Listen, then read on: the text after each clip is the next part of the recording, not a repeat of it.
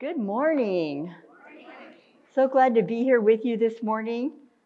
I want you to just take a second and look around at your table. Just take a breath, look around at your table, look at all the beautiful faces in this room. Is this a room full of beauty or what? Yay! Wow! It's awesome. So as we begin, let's take a deep breath. You've all made it here. You're here. In spite of everything, you're here. That means you have about an hour or so, or a couple hours, where you step out of the ordinary day. You step into a sacred place of just being present. You don't have to worry about anything right now. Nothing is expected of you. Nothing is demanded. All that is available to you is the friendships of the people that you're sitting with in this room, and the fact that God, in God's great kindness, is among us and with us and inviting us into a deeper relationship with whatever we do. So that's all your job today, is just to be present. And isn't that wonderful? Just for a little while. And then, and I would invite you just to take a basket and take all your worries and all your concerns and all the things you have to do and put them over here in this basket. And you can get them later. As you leave this place, you can pick your basket up and just take them right back. No one wants to take them from you. But for a couple of hours, we want to be together without that basket of woe. This story that we're about to embark on today is a little story in the midst of a grand sweep of a story. What have you been through since the beginning of this story? You've been through creation. You've been through floods. You've been through deception. You've been through betrayal. You've been through God's providence. You have had every single trope from every Hollywood film ever made and every book ever written. Do you realize that? You can hardly find a story that does not have its basis in these stories. And these stories sometimes are borrowed from other stories that were even thousands of years beyond that. That's how it works in this grand sweep of history. And I say history really carefully because this book and the books of the Bible were never meant to be historical documents. So people argue about how could this be this and this be this, and the writers and the readers and the oral tradition of the Bible were never concerned with those details because it was never meant to record history. It was never meant to be a book of science. It was never meant to prove anything. What the Bible was all about was a record, a history of the relationship of God with human beings. And that is told in story form. It's told in poetry. It's told in songs. It's told in grand sweeping tales. It's told in narrative. And we are able to look back and see this grand sweep of history of how since humans recorded history and began to think and articulate how is it that they're in relationship with God, that's what these stories are all about. What is the relationship that human beings have with God? Now, you've been through this grand sweep, like I just said, of all of this stuff that's happened. And then we come to chapter 26. And chapter 26 is very unique from what's been before and what's coming after. So how do I create a scene for you to be able to walk in to chapter 26? Well, I'd like for you to bear with me, trust me. This is a little trust walk.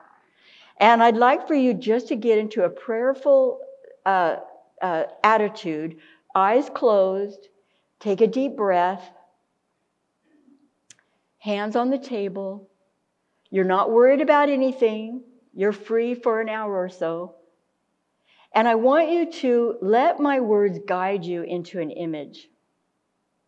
Imagine that you're standing in a beloved room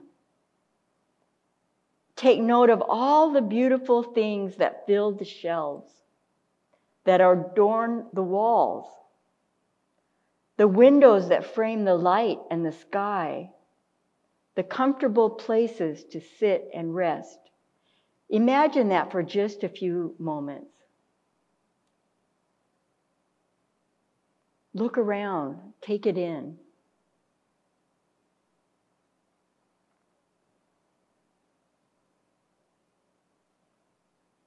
And you're seated comfortably in your favorite chair. But you feel compelled to leave this room. It's hard because you find such comfort here. But you know you must go to another room. A room that you've never been in before. So you approach the door to the room, but you hesitate. You reach out and put your hand on the knob. You don't know what kind of room you will go into. You don't know what will be there. You feel a little anxious to leave. You feel anxious to leave behind what is so achingly familiar and comforting. But it's time. So you pull open the door and you step into the liminal space. Liminal space. That moment between what has been and what will be. The letting go and the reaching out. And you rest on that spot just for a moment in the in-between.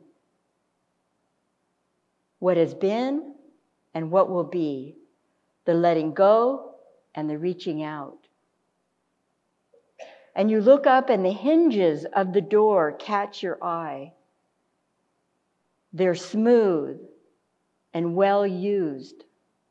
And for some reason, they bring you courage. And then you step through the door. And we come back to be together in this place. This chapter in Genesis, chapter 26, is the hinge in this story. It's the hinge from one story, one dramatic story of Abraham and all of the beginnings, and it hinges into the next the longest continuous story in the Bible, which is the story of Jacob. Longest continuous story. We have the story of Isaac is one chapter, chapter 26.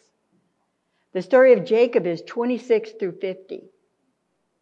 And from Abraham, wherever you were, up to this point. This is the hinge moment. And it only takes one chapter to hinge us from one story to the other. But there has to be a little space. There has to be a breathing moment in between those stories. And you'll notice that this particular chapter is set up in a way that allows you to take a breath from all the drama, from all that's been happening, all that's come before. It's been like a tidal wave of events of the history of humankind in relationship with God. And now we come to a resting point and we feel ourselves stop for just a moment. So Abraham, if Abraham can be summed up, Abraham is a story about promise. It's the promises of God, right? God has made promises to Abraham. Abraham was this nomad. Abraham wasn't a Jew, just like Jesus wasn't a Christian. Do you see what I mean? There was no Christian before Jesus. Jesus didn't follow himself. There was no Jew before Abraham. They were just a Bedouin people traveling and honestly, in secondary, in some other writings, you should hear what they say about these people. In these ancient writings, they say they were dirty, they were uncivilized, we don't like to have them in our town. This is what some other civilizations in their writings talk about this family of Bedouins that we see as the foundation of who we are today. So this Abraham is made promises by God, and Abraham begins this long series of obedience, deception, everything that is imaginable in the human experience. And God stays with Abraham every step of the way. So Abraham is a story of promise, but it's also the story of covenant. Covenant is an agreement. It's an agreement between people, but it's not like a buying a car agreement. Where buying a car agreement is more like, we're going to give you this car and you're going to give us this money. But with God, a covenant is God entering into an agreement that God is your God and that you will respond to God in this way. But God doesn't ever change in that covenant. Even when we don't obey, even when we don't live up to our part of the covenant, God doesn't change. That's what makes it a covenant, because it's God inspired. So Abraham is a story of covenant and promise. So Isaac is the story of promise, because that's carried on all the way through the New Testament, all the way to the end of the New Testament. And what's after the New Testament? Do you know?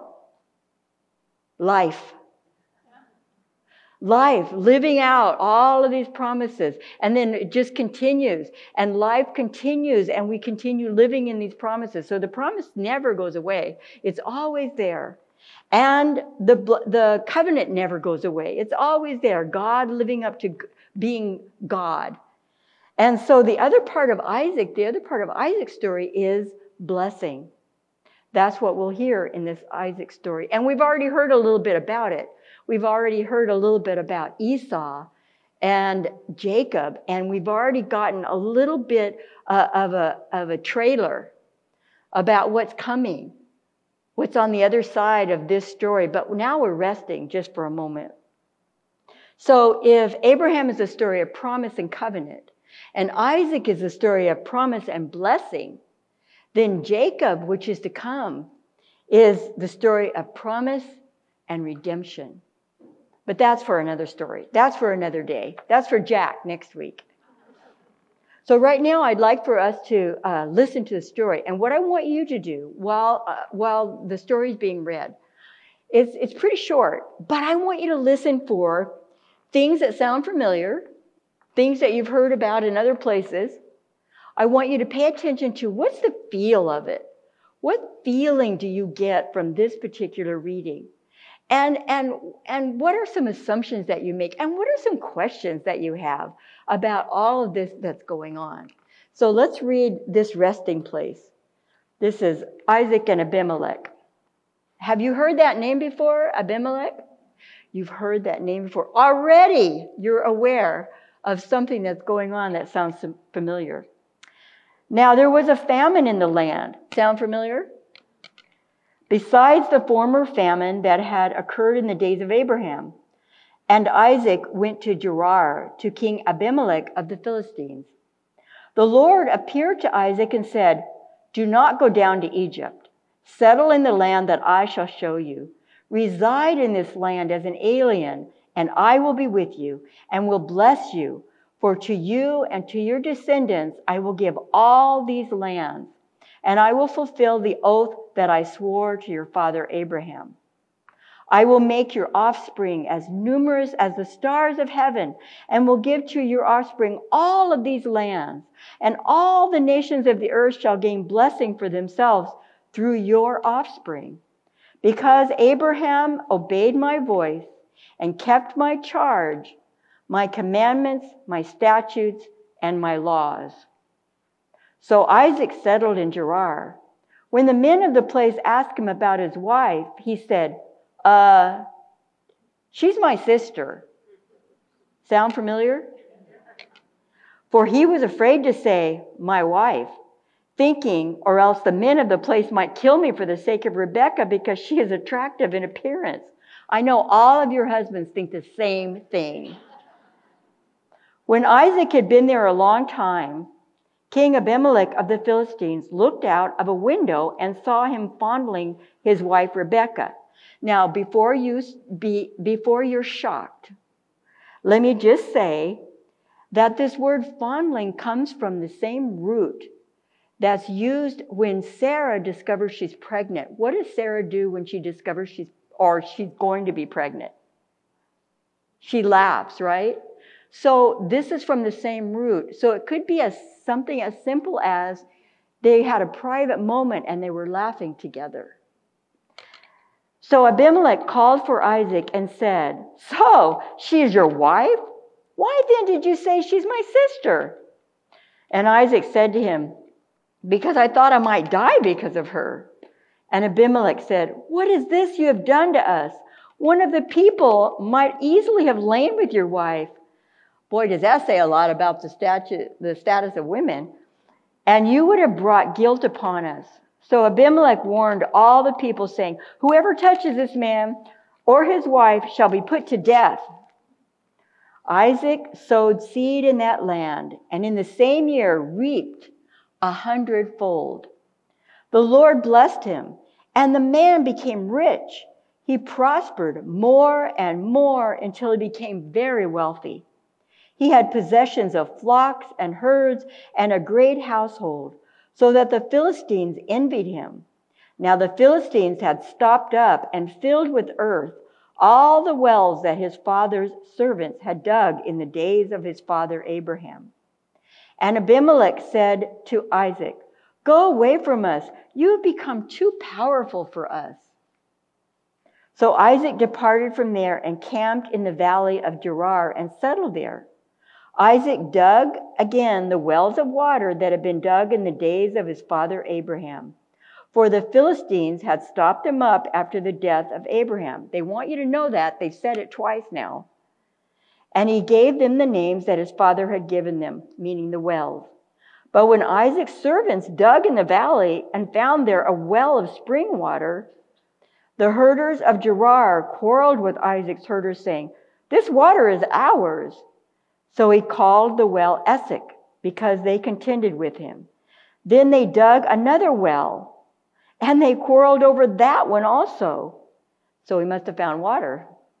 So he called it Sitnah. He moved from there and dug another well, and they did not quarrel over it. So this is the odd thing. They didn't fight over this one, so what does he do? Does it say, so they pitched their tents and they settled there? No, it says immediately. They didn't quarrel over it, so he called it Rehoboth, saying, "Now the Lord has made room for us, and we shall be fruitful in the land." And from there he went up to Beersheba.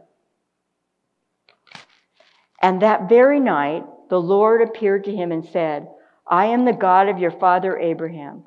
Do not be afraid, for I am with you and will bless you and make your offspring numerous for my servant Abraham's sake." So he built an altar there, called on the name of the Lord, and pitched his tent there. And there, guess what? Isaac's servants dug a well.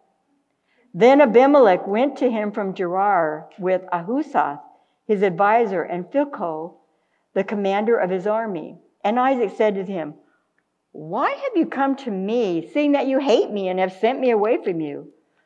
And they said, Now, we see plainly that the Lord has been with you." Why? Well, so we say, "Let there be an oath between you and us, and let us make a covenant with you, so that you will do us no harm, just as we have not touched you and have done to you nothing but good, and have sent you away in peace. You are now the blessed of the Lord." So he made them a feast, and they ate and they drank. In the morning they rose early and exchanged oaths, and Isaac set them on their way, and they departed from him in peace. That same day Isaac's servants came and told him about the well that they had dug, and they said to him, guess what? "We have found water." He called it Sheba. Therefore the name of the city is Beersheba to this day. When Esau was 40 years old, that's their son, he married Judith, daughter of Beeri the Hittite, and Basemath, daughter of Elon the Hittite. And they made life bitter for Isaac and Rebekah. They just had to add that little tag on as a trailer to what's to come. So I think we have people with microphones who can take your question. And first of all, I want to just get from you, I know this is going to be a lot of running around, you guys, but I really want to hear from you. What did you notice about this chapter? What was something that you just noticed about it? Water. Water. Boy, you got that right. You have to have water, and especially where they were living. So that was very important to everyone. Yes. It was almost like saying, we struck gold. Yeah, it was like, we struck gold. Okay, water. Okay. Okay. From my own experience, we used to have an orange grove out in Palma Valley, and we had to dig a new well because the old wells weren't sufficient. And it is really, really hard to get to the water, like 300 feet down. And I remember we had a video of going down, down, down, down, down to eventually get to the water. So, I can so totally relate to how hard this might have been. And, to keep doing doing it over and over again. I can't even imagine if it took a couple years or what it was that was necessary for them to do that. So anyway, that just an offshoot. Thank you. What else? What else did you notice about this chapter? It seems like Isaac had no challenges. Everything he touched, turned to gold, if you will. Yes. Oh, a smart lady over there. His life is like, compared to where you've been with these other lives, everything he touches is gold or water. And yes, maybe he has a few challenges, but every time it just seems to be resolved, doesn't it? It just seems so easy. Life seems to be a Hallmark movie for Isaac at this point compared to where we've been. So great. Yeah, so life, Isaac, things are turning out well. We've got this issue of a water. And what else? What feelings do you get from this? What if you were reading this story, how would you feel like? What would you look at their lives like? A little bit like father, like son. He did the same thing with Rebecca that Abraham did with Sarah. Yeah. He committed kind of the same kind of unethical behavior, really, and got the same response. Except there's a little bit of a difference in this one. And the difference is in the first two times, because this is the third time that this has happened. In the first two times, God intervened.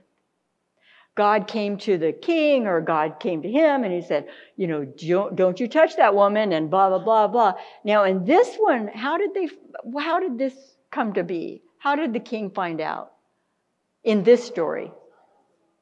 Yeah, he saw them. He saw them together, and they were obviously intimate. They were laughing together or whatever. And so God doesn't intervene into that story in this. It's just it's a very, this happened, this happened, this happened. So it's a very, pointed, very pointed story. So what else do you get from this story? What about, how do you understand God in this story? What is God's character? How would you sum up God's character from what you're reading in this story? Well, God reiterates to Isaac the promise that he made to Abraham. And he has shown that he has done all these things and that he will continue. And he says that you will be the father of many nations. And so he is affirming and proving that God is telling Isaac, I've done all this, and I'm going to continue to do all this. So it helps Isaac to believe. So what does that make us understand about God? He's faithful. Right. That's right. We understand from this chapter, all that's happened And what this chapter is saying, hey, it's all okay. You're going to be okay. Even in this massive historical looking back, sweeping across the ages, we have this little chapter that says, it's all okay. God's got you. God is faithful. One thing I wanted to add to this, the very last bit, which we haven't got to yet, but when Esau marries the pagans, and it's Jacob that has the blessings, and that's what carries on God's promise, not Esau. And how when Jacob got Esau to give him his blessing with the stew and all of that, and then at the end, when the trickery was, when Jacob did receive the blessing from Isaac, that carries on the lineage that God promised Isaac. Okay, thank you. What else? Are there other things that you come away from this particular chapter with? This hinge chapter that takes us from one to the other. Now, it may not occur to you, or it may occur to you, that Abimelech must be a really old person if you take this literally. But you can also, in the stories of the Bible, the stories of the Bible are more about what's underneath it. What's underneath? What is compelling God to do what God is doing? What is compelling human beings to do what human beings are doing? We don't have to get lost or mired in the facts. So the name Abimelech, if it were historically true, it wouldn't have been the same Abimelech. It would have been somebody that was generations down named Abimelech. But it could also just be whoever was in charge, whoever was the king, whoever was the person that could throw them off the land, who could come to them and say, get off the territory. So we don't need to get kind of bogged down in like, well, what about this name and what about that name? Because that's not the point of what the writer is trying to make. So that's kind of important to understand too. And another thing that's really interesting, I think, it really changed and revolutionized my way of thinking about the Old Testament. Many, many, many years ago, in the dinosaur era, when I was a young child, when I was in seminary, is the fact that very rarely in the Old Testament is the story about one person. Because they didn't think that way. They wrote in stories where this person represented their tribe, represented their people. And so when we hear the story of Jacob, I want you to imagine that this story is playing out. And how would that look if it was playing out across all of the people? It takes on a very different feel. You don't have to get hung up with that, but it's something to consider. That this is not the story of Jacob and Esau. This is the story of a nation being forged, and out of God's will for the world to be redeemed. So anyways, any other things? Any other thoughts or feelings that come out of that? So we have, what do you think? We have 3 stories of these men who think their wives are so beautiful that, 2 men anyway, that think their wives are so beautiful that they're going to be killed because other people want them. Either that's the way they did things then, or why would it be so important to include 3 big stories like that about these patriarchs? What would be behind that? What would be the trying to generate what understanding? What are they doing? They are deceiving. Isn't that right? And deception is the heart of the next story and the next story after that. And we also see all of these elements being played out throughout all of the scriptures, even through the New Testament. Do we see deception in the New Testament? Do we see betrayal? We do. So these stories are setting a foundation. They're not so much I don't think that they're like, okay, we're going to tell you, you're going to have these stories so that these stories make sense. I think that these stories make sense because we are introduced to how people relate with God and God relates with people through these stories. So we have deception is something important that the writers and the editors of these stories, the ones who brought them together out of oral history and out of little snippets, want you to know that deception is a major player in these stories. So we have this again. And then we have promise. We have God affirming. The interesting thing is, though, if you look at what I was thinking was interesting, if you look at one of the verses at the very beginning, it talks about Abraham obeyed my voice and kept my charge, my commandments, my statutes, and my laws, and that's why I'm going to bless you. So is it because of Isaac's obedience? Not so much. Isaac is a good man, and Isaac, apparently, we don't know much about him, follows God's rules, but it really is based on Abraham's faithfulness. Abraham and the people of Abraham, on their faithfulness. So we come to this chapter and we understand that this is the only primary source of material about Isaac. And I wonder, do you know what primary source is? Yeah? Okay. Primary source is something that comes sort of straight from the horse's mouth. It's diaries or it's autobiography. It would be like an interview in the newspaper from that person. It would be as close as you can get to the actual person or event. Secondary is the people who write about the story, who write about something that they've heard, who make commentary on it. So this particular chapter is the only primary source for Isaac that we have. Everything else we know about Isaac comes from other sources that are talking about Isaac. In chapter 24, Isaac isn't a principal actor. That narrative serves to conclude Abraham's story. In chapter 25 and 27, Isaac is not a principal, but serves to introduce us to the Jacob materials. So all the tradition tells us, the only thing that tradition tells us about him is essentially confined to this one narrative, the primary source. So Isaac is primarily remembered. What's the first thing you learned in Sunday school about Isaac?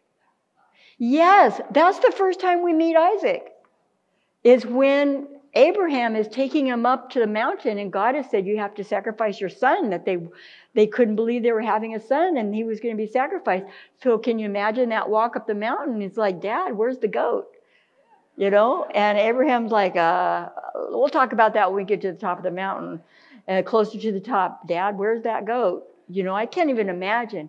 And this story is an incredible story that I hope that, I know you probably covered so beautifully before, but oh my gosh, this is an incredible story about Abraham finding out if he was ready for what God had him could do. I mean, God knows. God didn't need a test of any kind, but Abraham didn't know if he was up for it. So anyway, that's the first time we meet Isaac. And so what we have primarily is we have Isaac. What we know about Isaac is he's the precious son of a great father. And he is the beguiled father of a scheming son. Those are the two things we know about him from a primary source. So non-primary stories include Isaac as the son who was taken for sacrifice. And it's introduced to us that he was a man of importance, that he was following in Father Abraham's traditions. And the only thing that primary material says to us is that Isaac is a transition between Abraham and Jacob. He's the hinge. It's not just chapter 26. It's Isaac himself that is the hinge. So but Isaac, even though he's just the hinge, he presents to us a very, very important theological perspective about a particular issue. And in this chapter, it's an important and distinctive theological perspective about blessing. And blessing is such a big thing in this. And I think as Westerners, it's really hard for us to understand why, for example, when Abraham gives his blessing to Jacob instead, which you'll study later, but why he couldn't give Esau one too. And what was this all about? Well, what we understand is that a blessing is not a gift from Abraham. It's not a gift from Isaac. It's a gift from God. The blessings are a gift from God. So Abraham couldn't give another gift from God that wasn't given to him to give. He couldn't take that back. This was God's to give. And so, but in this particular chapter, we learn two kind of important things about blessings, and we'll get to in just a minute. But I'd like to go back and just do a little bit moment of summary. And that is that we have the primary patriarchal promise is made again, right? And it's not only made again, it's made twice in this little chapter about, and your children will be as numerous as the stars in the heavens. So this is a really important facet that the primary source is trying to let the reader know. This is a really big deal. God made this promise. And we have the third presentation of the sister-wife motif, which kind of symbolizes deception for us. Deception is the heart of the story. And then there's a series of narratives about the conflict with water. Now, I grew up in a very small farming community in Brawley, California. Not Raleigh, South Carolina, which everybody thinks I'm saying, but Brawley, California. I was born and raised there. And let me tell you, there is no water there, but it is an agricultural, mecca, because the water they ship in, which is under big, scrutiny right now, because why should they be using all that water? They're in the desert. So I know that this is water. It's not just going down 300 feet. This is like striking gold. And so the water conflict is a conflict about what gives life. What is life-giving? What must you have to live? And then the conclusion, when he comes finally to Beersheba, all of these stories, okay, they went out and they stuck their shovel, water. They went out and stuck their shovel, water, water, water, water. If you could sum that up in one word, what would maybe that word be? Yeah, abundance. Abundance. That's right. So this chapter is trying to also to say that there is no limit to God's abundance. There is no limit to what God can do in a place that is impossible that this could have happened, because they also let us know twice in this little chapter that all of those wells had gone dry, and so they filled them in. All of the wells that Abraham had dug when he was there, they don't fill in wells that were still operating in the desert. No, they filled all these wells in because they had gone dry. So what this is saying is, listen, take a breath. God is abundant. God is faithful. God is faithfully and steadily walking with you every step of the way. So we come to then what I would like to refer back to just a little bit is about the theology of blessing. So we look at the book of Genesis and we know that it's about forging a people of God. We've already talked about that. From this Bedouin, uncivilized group of people that never rested in one place, God has decided to forge God's people from these people. And it's laying a foundation for God's intentions towards humankind. How is God going to be in relationship with us?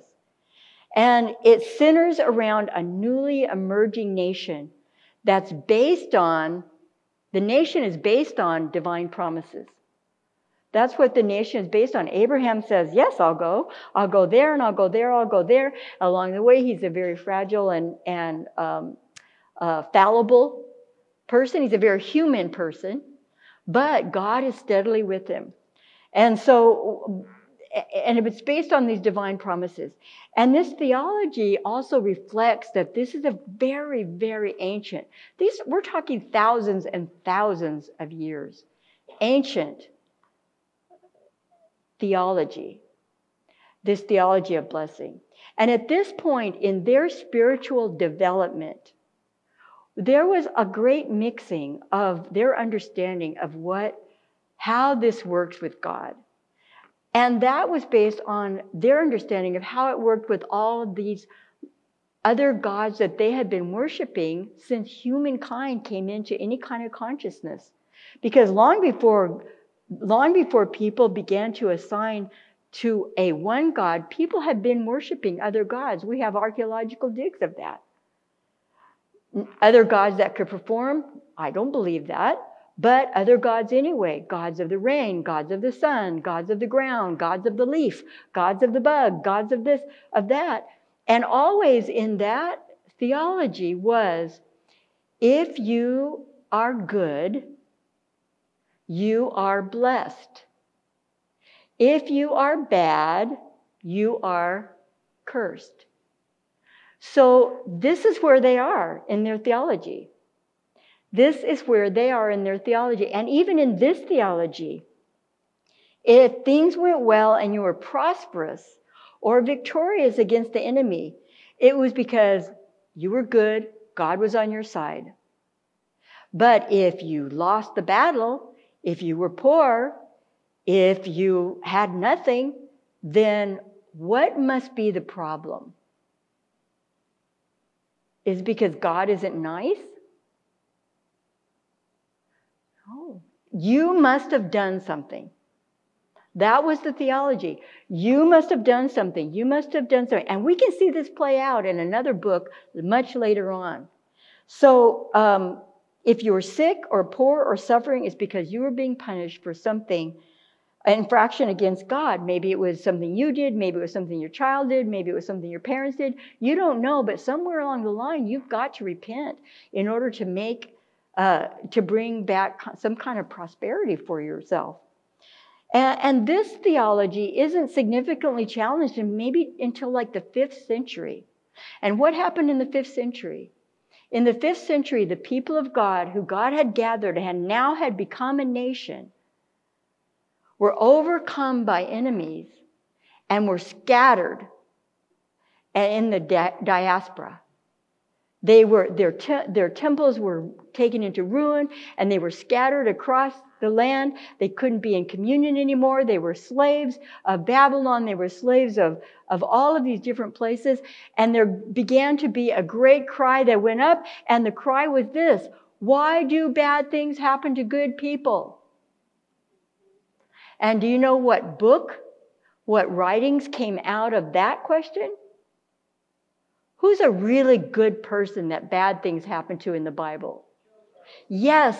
So the book of Job was forged out of that question from those who were in diaspora. Why do bad things happen to good people? And all of a sudden we have a challenge to the understanding that if you're really, really good, nothing bad will happen to you.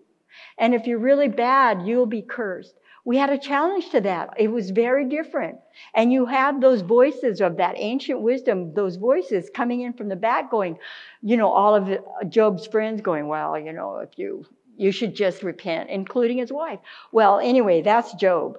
So we have this challenge to this theology, but they weren't there yet. They didn't have to worry about that challenge because it still remained true. And in this chapter, what they're doing is they're saying, well, let me say this. Even though we feel like we're more spiritually sophisticated than that, we feel like, how could they think that God would act that way? I wonder how many of you have ever in your life at some time or point said something like this: why me? I'm a good person. Or why them? Why did that have to happen to a child? Why did that happen to that person? They go to church, for heaven's sakes. Have you not ever thought that? Have you not ever said that? What you're doing is you are bearing out this theology that if you're really good, you're still putting it on yourself.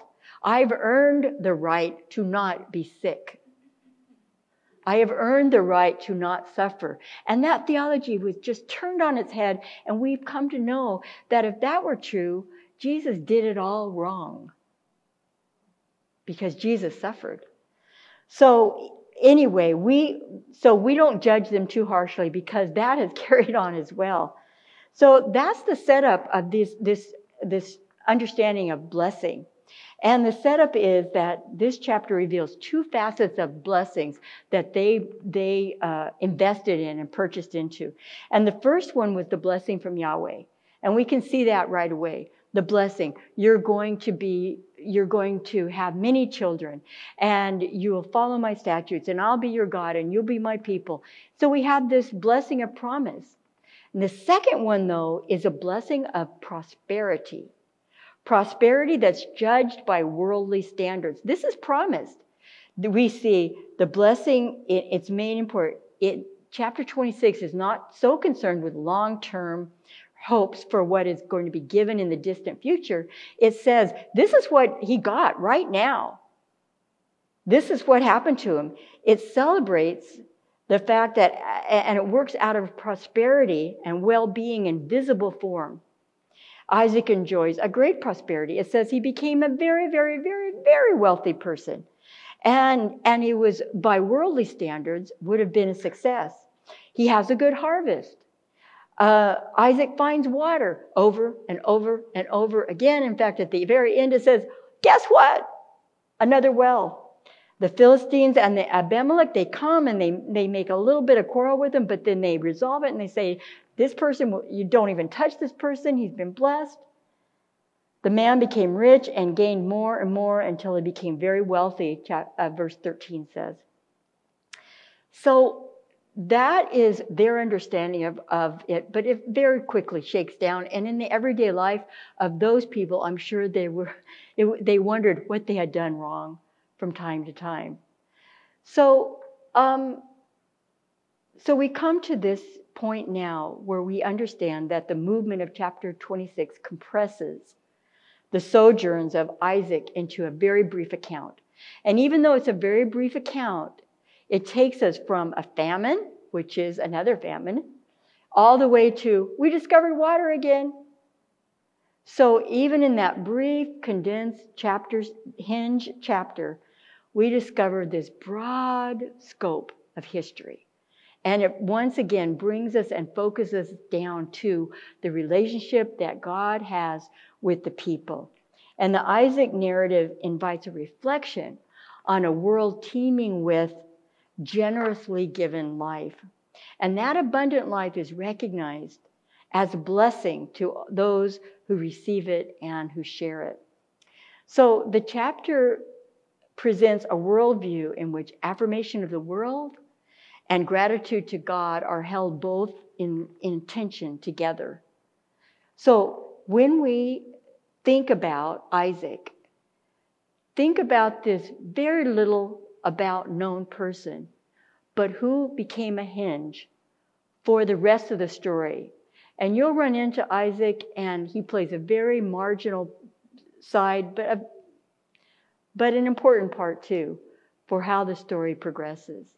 So this is our study for today, and I'd like to offer us a word of prayer. God, we thank you so much for leading us through, for guiding us, for being a God of promise and covenant and blessing and hope and redemption. These are our stories, oh God, and as they play out in our everyday, as we ask questions, as we maybe are less honest with ourselves and with others, as we become our forefathers and foremothers, God, we know that you will steadily walk with us. We know that you will be by our side, loving us, nudging us, encouraging us, disciplining us. And we know, God, that with you, whenever we put our shovel of life into this good life of another person, we will strike gold. So thank you, God, and we pray these things in your name. Amen. Thank you all so much.